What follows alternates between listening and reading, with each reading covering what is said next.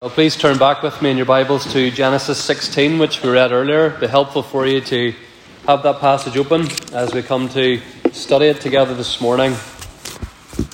And I've titled our study this morning, as you can see from the bulletin, Our Mess and God's Grace. Our Mess and God's Grace. Some people can barely bring themselves to look at messy situations of various kinds. Some people take a strange sort of delight in it. Maybe you're the sort of person who loves to watch one of those sort of crisis or catastrophe scenes in a TV show or a movie where things escalate very quickly. It starts off just one little incident and it just grows into total pandemonium, sometimes for comedic effect. We've seen the Paddington Bear movies a few times in our house in recent years. And Paddington tends to mean well, but whether it's with paint or water or marmalade, things often just escalate into an awful mess. Some people find those antics very funny. Other people just can't watch it, even when it's just made up and a bit of fun, because they just don't want to think about what it would be like to actually have to clean up that mess. Maybe you're the sort of person who can't stand watching someone getting something wrong. Maybe as you watch your little child trying to keep the colouring pencil within the lines, you just end up colouring the page for them because you can't abide the thought that they'll make a mess. Well, if that's the kind of person you are, and even if that's not the kind of person you are, you probably find Genesis 16 a hard read today. This is a chapter in which believers make a terrible mess. Some of the consequences of this mess are in fact still being felt in the world today. I mentioned several weeks ago when we looked at Abraham's blunder in going from Canaan down into Egypt. You remember he went there during a time of famine and lied about Sarai being his wife. And I said we get a warts and all portrait of Abram in Genesis. Abram, like every other believer in the Bible, he isn't airbrushed. He's not presented to us as a perfect man. He's presented to us as very human, imperfect, and no sooner having made great strides in his faith than failing badly.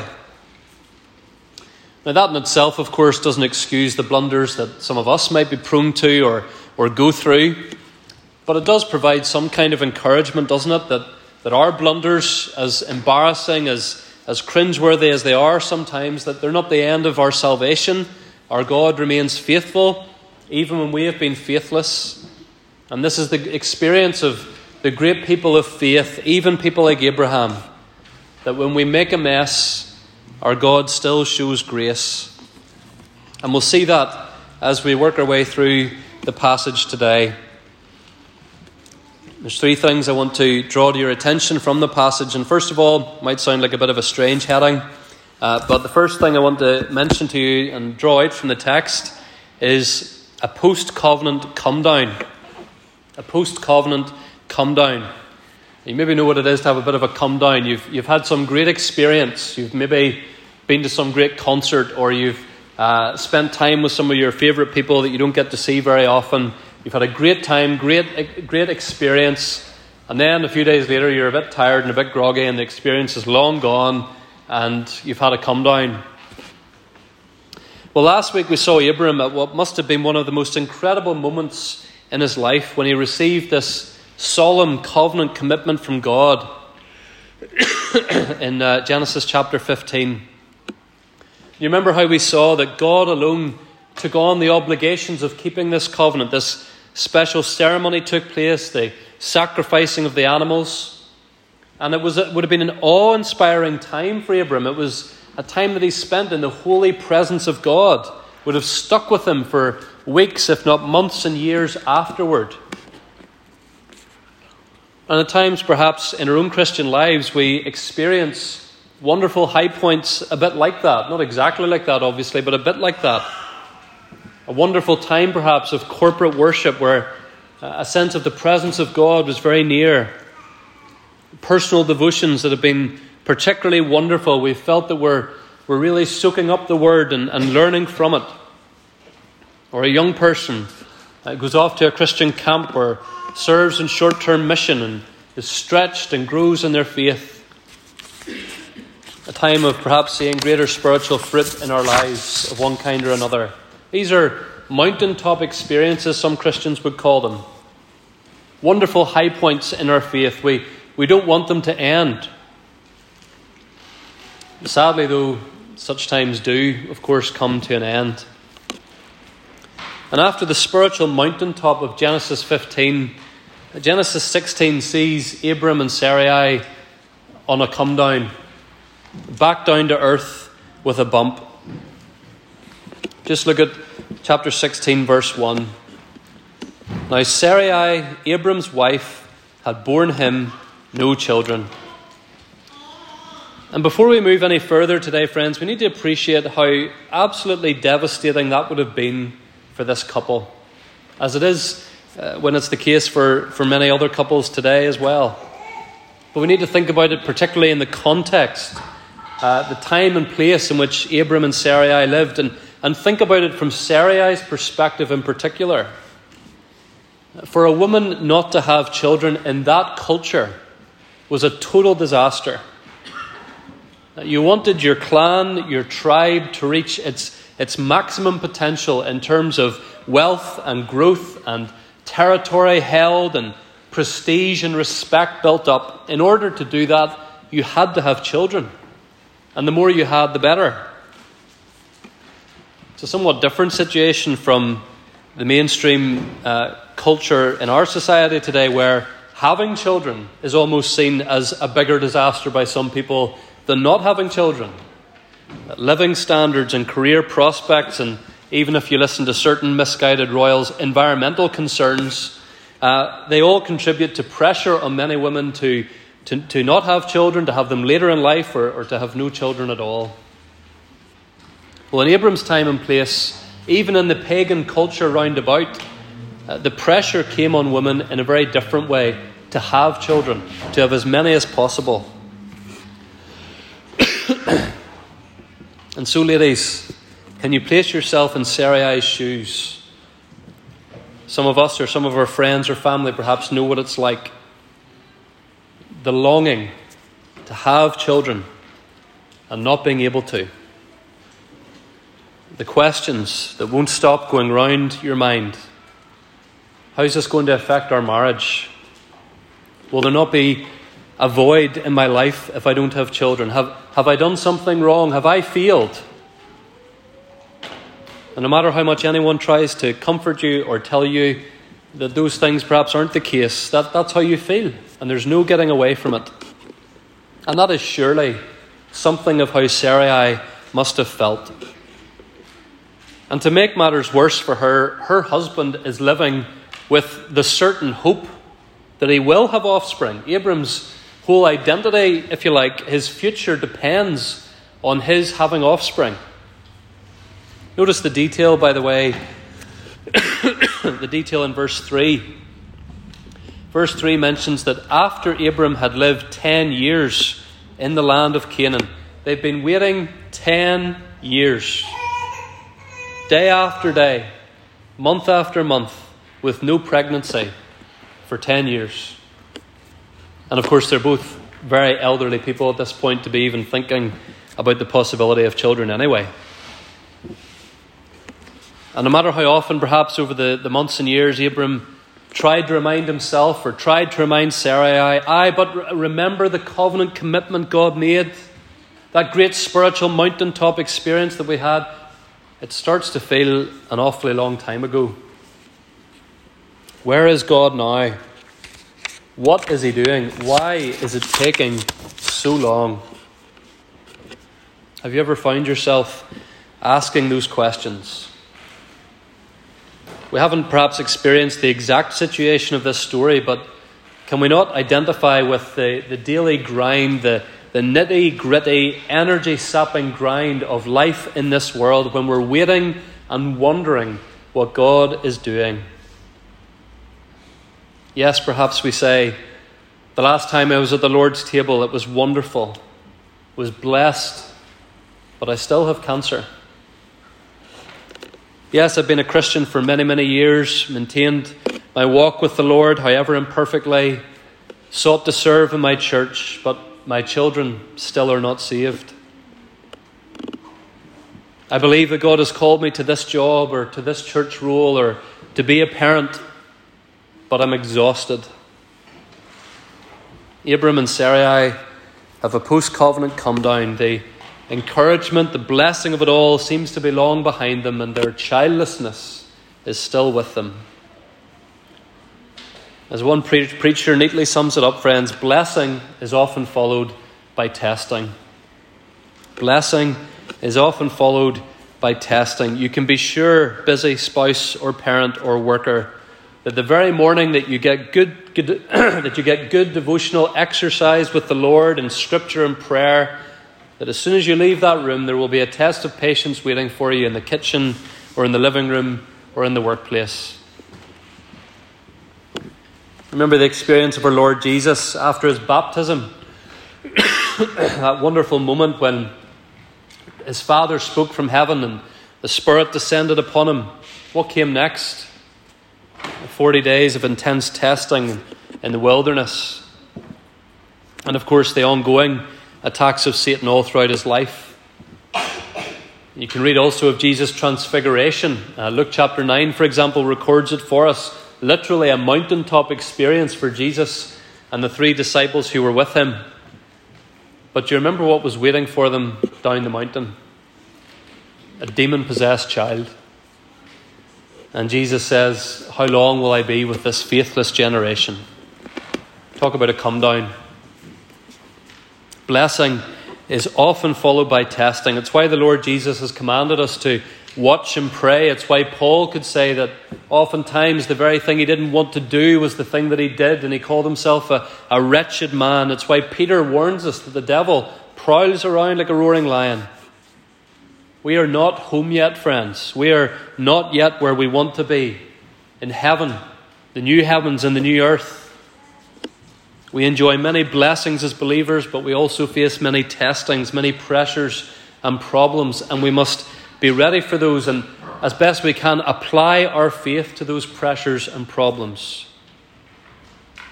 Sadly, that's exactly what Abram and Sarai did not do in this situation. They did not apply their faith.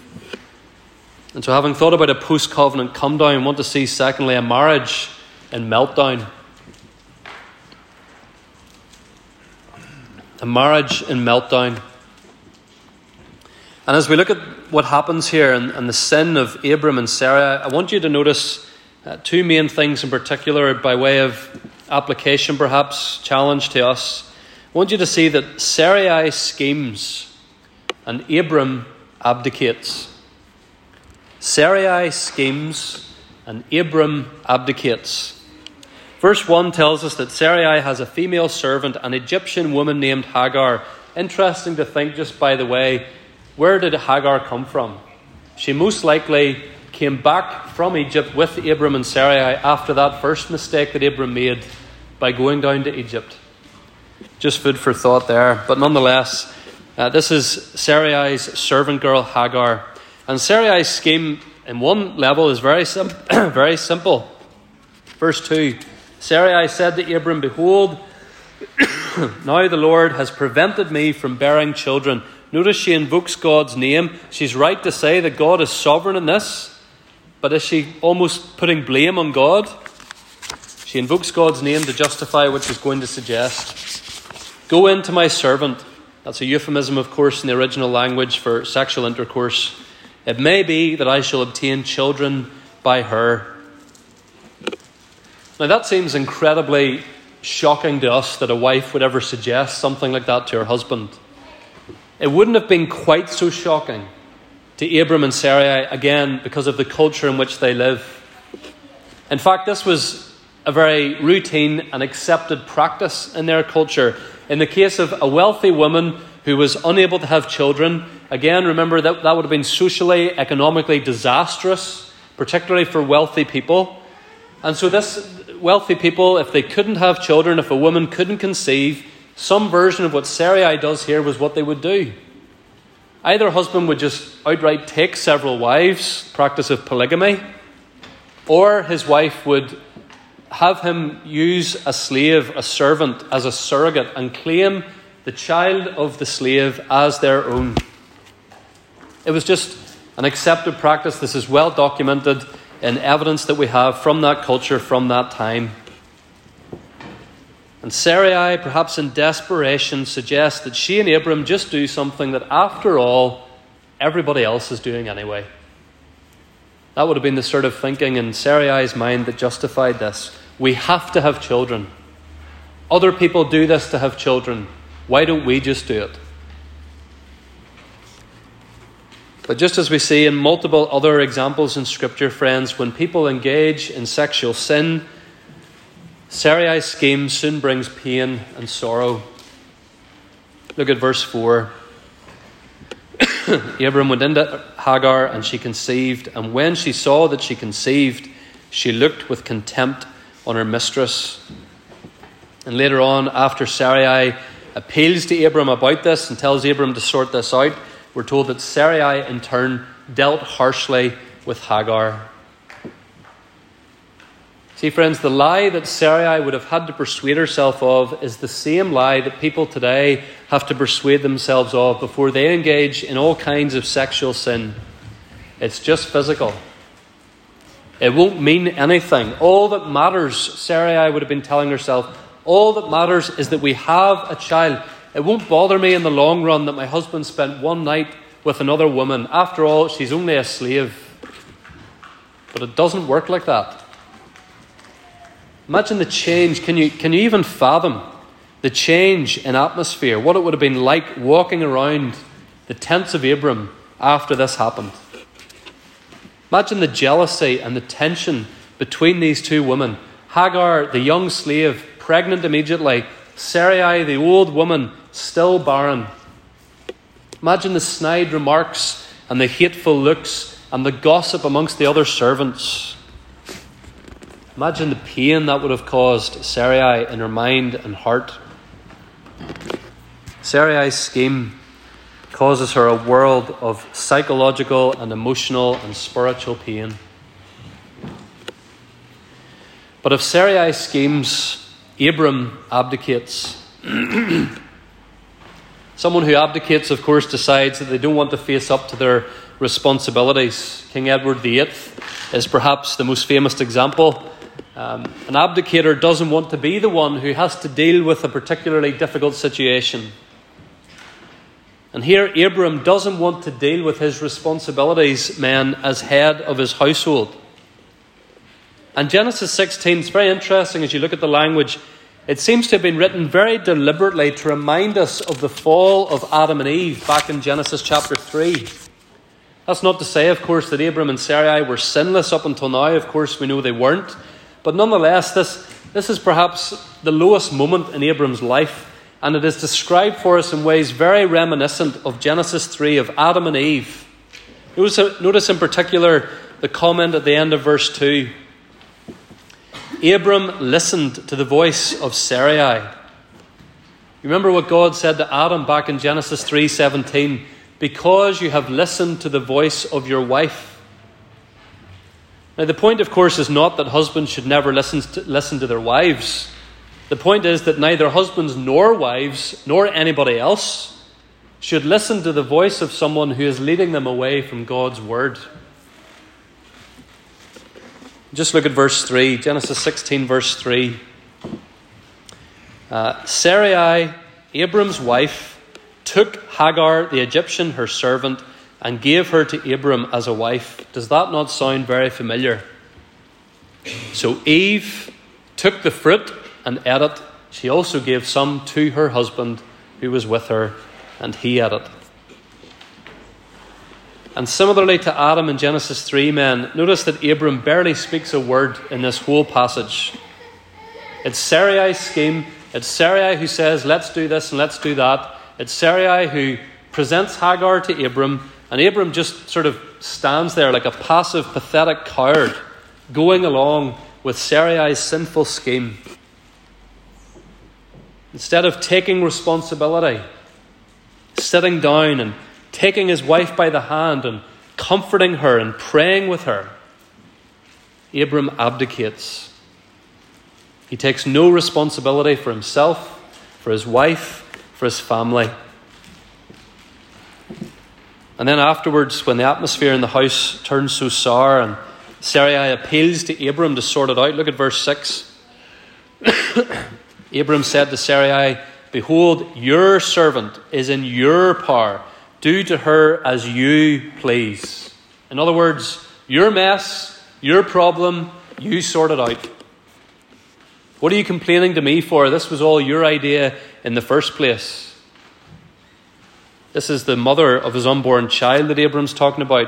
No matter what sin up to this point has now been committed, Abram has a responsibility to look after and provide for Hagar and his unborn child.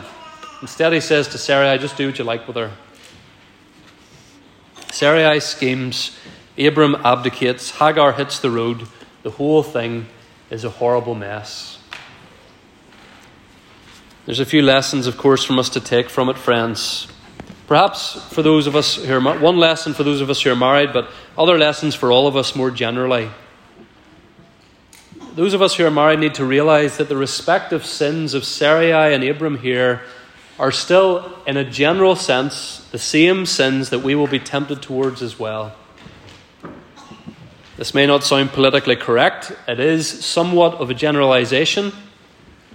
But ladies, the pattern of Scripture from Eve to Sarai to other women as well is that you may have to deal with the temptation of selfishly and sinfully vying for control.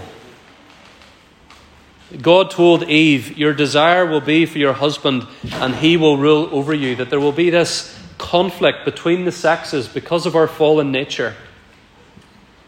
And we have a society which is engaging in this nationwide. The liberal, feminist, woke culture around us is attacking masculinity, trying to neuter masculinity, doesn't want men, and young men in particular, to take responsibility and to be leaders at all. It's partly what's led to the complete confusion over gender and sexuality and the war between the sexes that is still ongoing. But the general temptation for men is that of abdication. Not taking responsibility, whether it's in marriage, the home, the workplace, the church. Our temptation, men, at times is to hide, to excuse ourselves, to shift the blame. Rather, men, when there is temptation or difficulty in our homes or our communities or our churches, we are to be there, to lead, to pray, to comfort, to listen, to help. Not because we will have all the answers, not because we're supermen who will just be able to sort it all out with one snap of our fingers, but simply because it's what God has commanded us to do. To be the head of our household, to be leaders in our church and elsewhere as well. And so rather than judge Abraham, we need to realize that often we are just like Abraham. Passive, hiding, not turning up to pray or to lead or to love or to take responsibility. And so we need to ask ourselves, particularly perhaps those of us who are married today, am I scheming? Am I abdicating in any area of my life?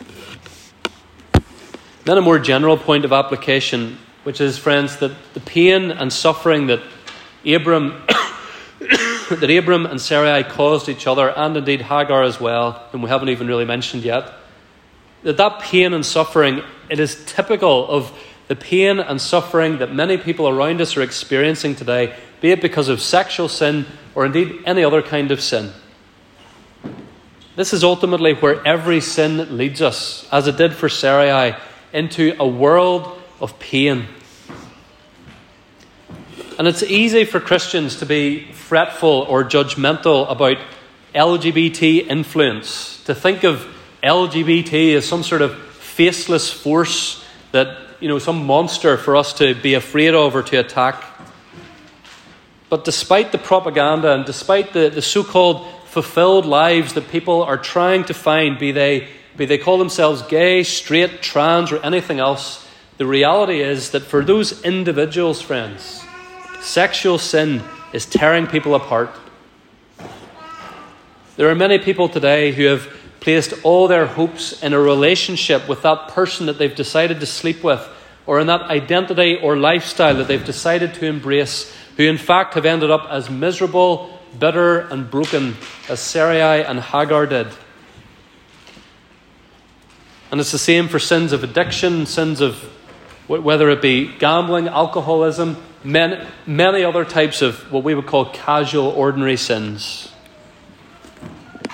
Outside of committed marriage, sex is never casual.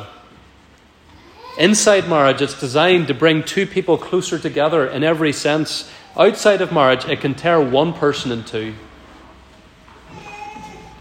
And as Christians, yes, we need to be very clear and firm about what we believe about marriage and sexual intimacy. But we also need to be ready to show compassion to those whose sin has caused them perhaps to be left in total misery. And that's what we see when God enters the story here. Compassion in the midst of all the mess. So having thought about post-covenant come down and a marriage and meltdown, thirdly and finally, we see the God who comes down. The God who comes down. Hagar, having been so badly treated by both Abram and Sarai, flees from the household. And we're told in verse 7 that she's found by a spring on the way to Shur. And that means that she was heading back in the direction of Egypt, probably hoping to go back to family, to people who would look after her and her soon-to-be-born child. Instead, however, we're told in verse 7 that the angel of the Lord found her. The angel of the Lord is mentioned roughly 60 times in the Old Testament. And as you look at passages when the angel of the Lord appears, it's obvious that he's not just any other angel. The word angel simply means messenger. The angel of the Lord is never depicted as simply carrying a message from the Lord. Rather, the angel of the Lord speaks with the authority of the Lord, of God himself. And so this is in some kind what we call a theophany. It's some kind of physical appearance of God, perhaps the Son of God before his incarnation thousands of years later. The point is that the angel of the Lord speaks with the authority of God. And God has seen the mess that Abram and Sarai and Hagar have made for themselves. And rather than give up on Abram or turn his back on this mess, Yahweh, a God of mercy and grace, comes down into the mess. Notice, friends, in his coming down, God deals with Hagar personally, uncompromisingly, and graciously. He deals with Hagar personally, uncompromisingly, and graciously. He deals with her personally, first of all. If you look at verse 8, he calls her by name. Hagar, servant of Sarai. Neither Sarai nor Abram have spoken Hagar's name so far in this story. She's just referred to as your servant or my servant. She's just a tool in Sarai's scheme. God knows her name.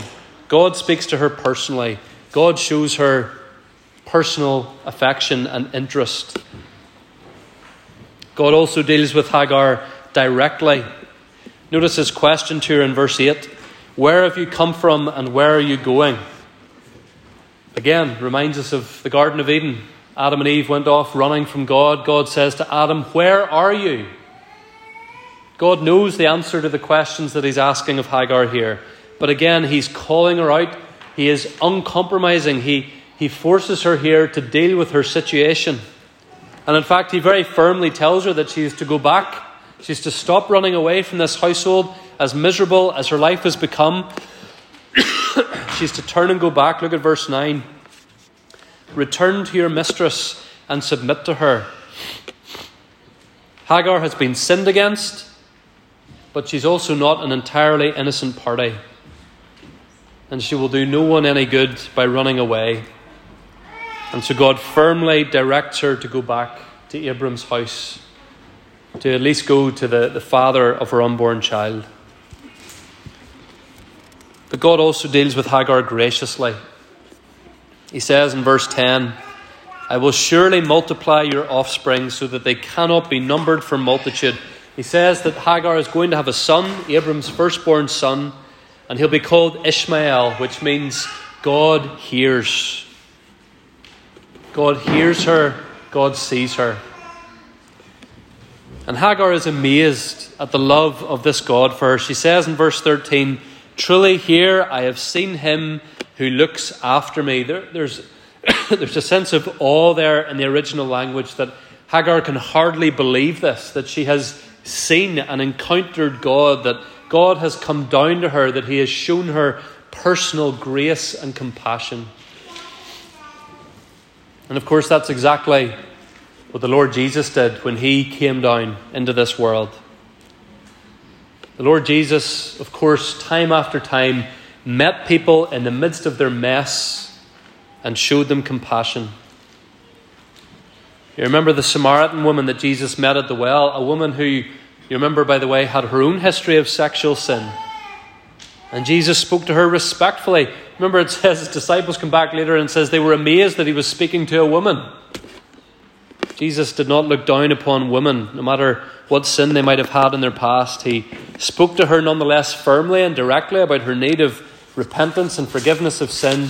And he graciously said to her, "I am the one who can provide you living water." And Jesus showed similar compassion to all kinds of people. The woman who touched his cloak in hopes of being healed. The little children that were placed in his arms. The lepers, the tax collectors. All of those people, friends, were like Hagar. They were outcasts. Their names would hardly have been known or spoken. They were shunned. They were looked down upon. People whose identity or whose track record of sins made them beyond redeeming in the eyes of society. Yet Jesus came to them personally and directly and graciously. And they left the presence of Jesus changed by his grace. And Jesus is still in the business of offering messy sinners unmerited grace. If you have never turned in repentance and confessed your sins, whatever your sins might be, whether you think your sins are the most scandalous that you would never want anyone else to know, or whether they're sort of the respectable sins that we all kind of excuse and make light of, if you've never confessed them today, trust in the Lord Jesus Christ, who has taken the penalty for our sin upon himself on the cross. God sees you. God, in the person and work of Jesus Christ, has come down into this world and gone to the cross and provided a way for your sin to be forgiven. Now, there may still be consequences of your sin that you have to sort out and you have to live with. There were consequences for Abram here. Hagar gives birth to a son. That son is called Ishmael. And verse 12 here makes clear that there will be a degree of friction and tension between Ishmael and everyone else for years to come. Verse 12 says, "He shall be a wild donkey of a man, his hand against everyone, and everyone's hand against him. He shall dwell over against his kinsmen." There will be tension between the eventual legitimate offspring of Abram, Isaac, and Ishmael. There will be that tension between their people for, well, literally up to the present day, you could say, between those two lines from Abram. Abram also had to literally live with this daily reminder, as Sarai did as well, every day, of how they had allowed their marriage to be compromised on that one occasion. Not only that, but perhaps because of what Abram did, he's made to wait even longer for a legitimate son. The chapter ends by saying he was 86 years old when Ishmael was born. He'll be 99 before there is any word of Isaac being born. Another 13 years of waiting. And so sin does have consequences, friends. Even when we've been shown God's compassion and mercy, we may still have to live with some of those consequences. Let that be a warning to us. And may I say especially to you young people, not to embark down whatever paths the world or Satan might tempt you to, whatever shortcuts or schemes we might be tempted to that would disregard God's word and which would lead us into a mess. But nonetheless, let us be thankful for a God who sees our mess, hears our cries, and is willing to come down as he did for Hagar and as the Lord Jesus has done for us, so that our mess can be sorted out and our sins can be forgiven. And so if you need forgiveness today, call upon the Lord Jesus Christ. If you've received his forgiveness today, then listen to him as he says, go. And from now on, sin no more. Amen.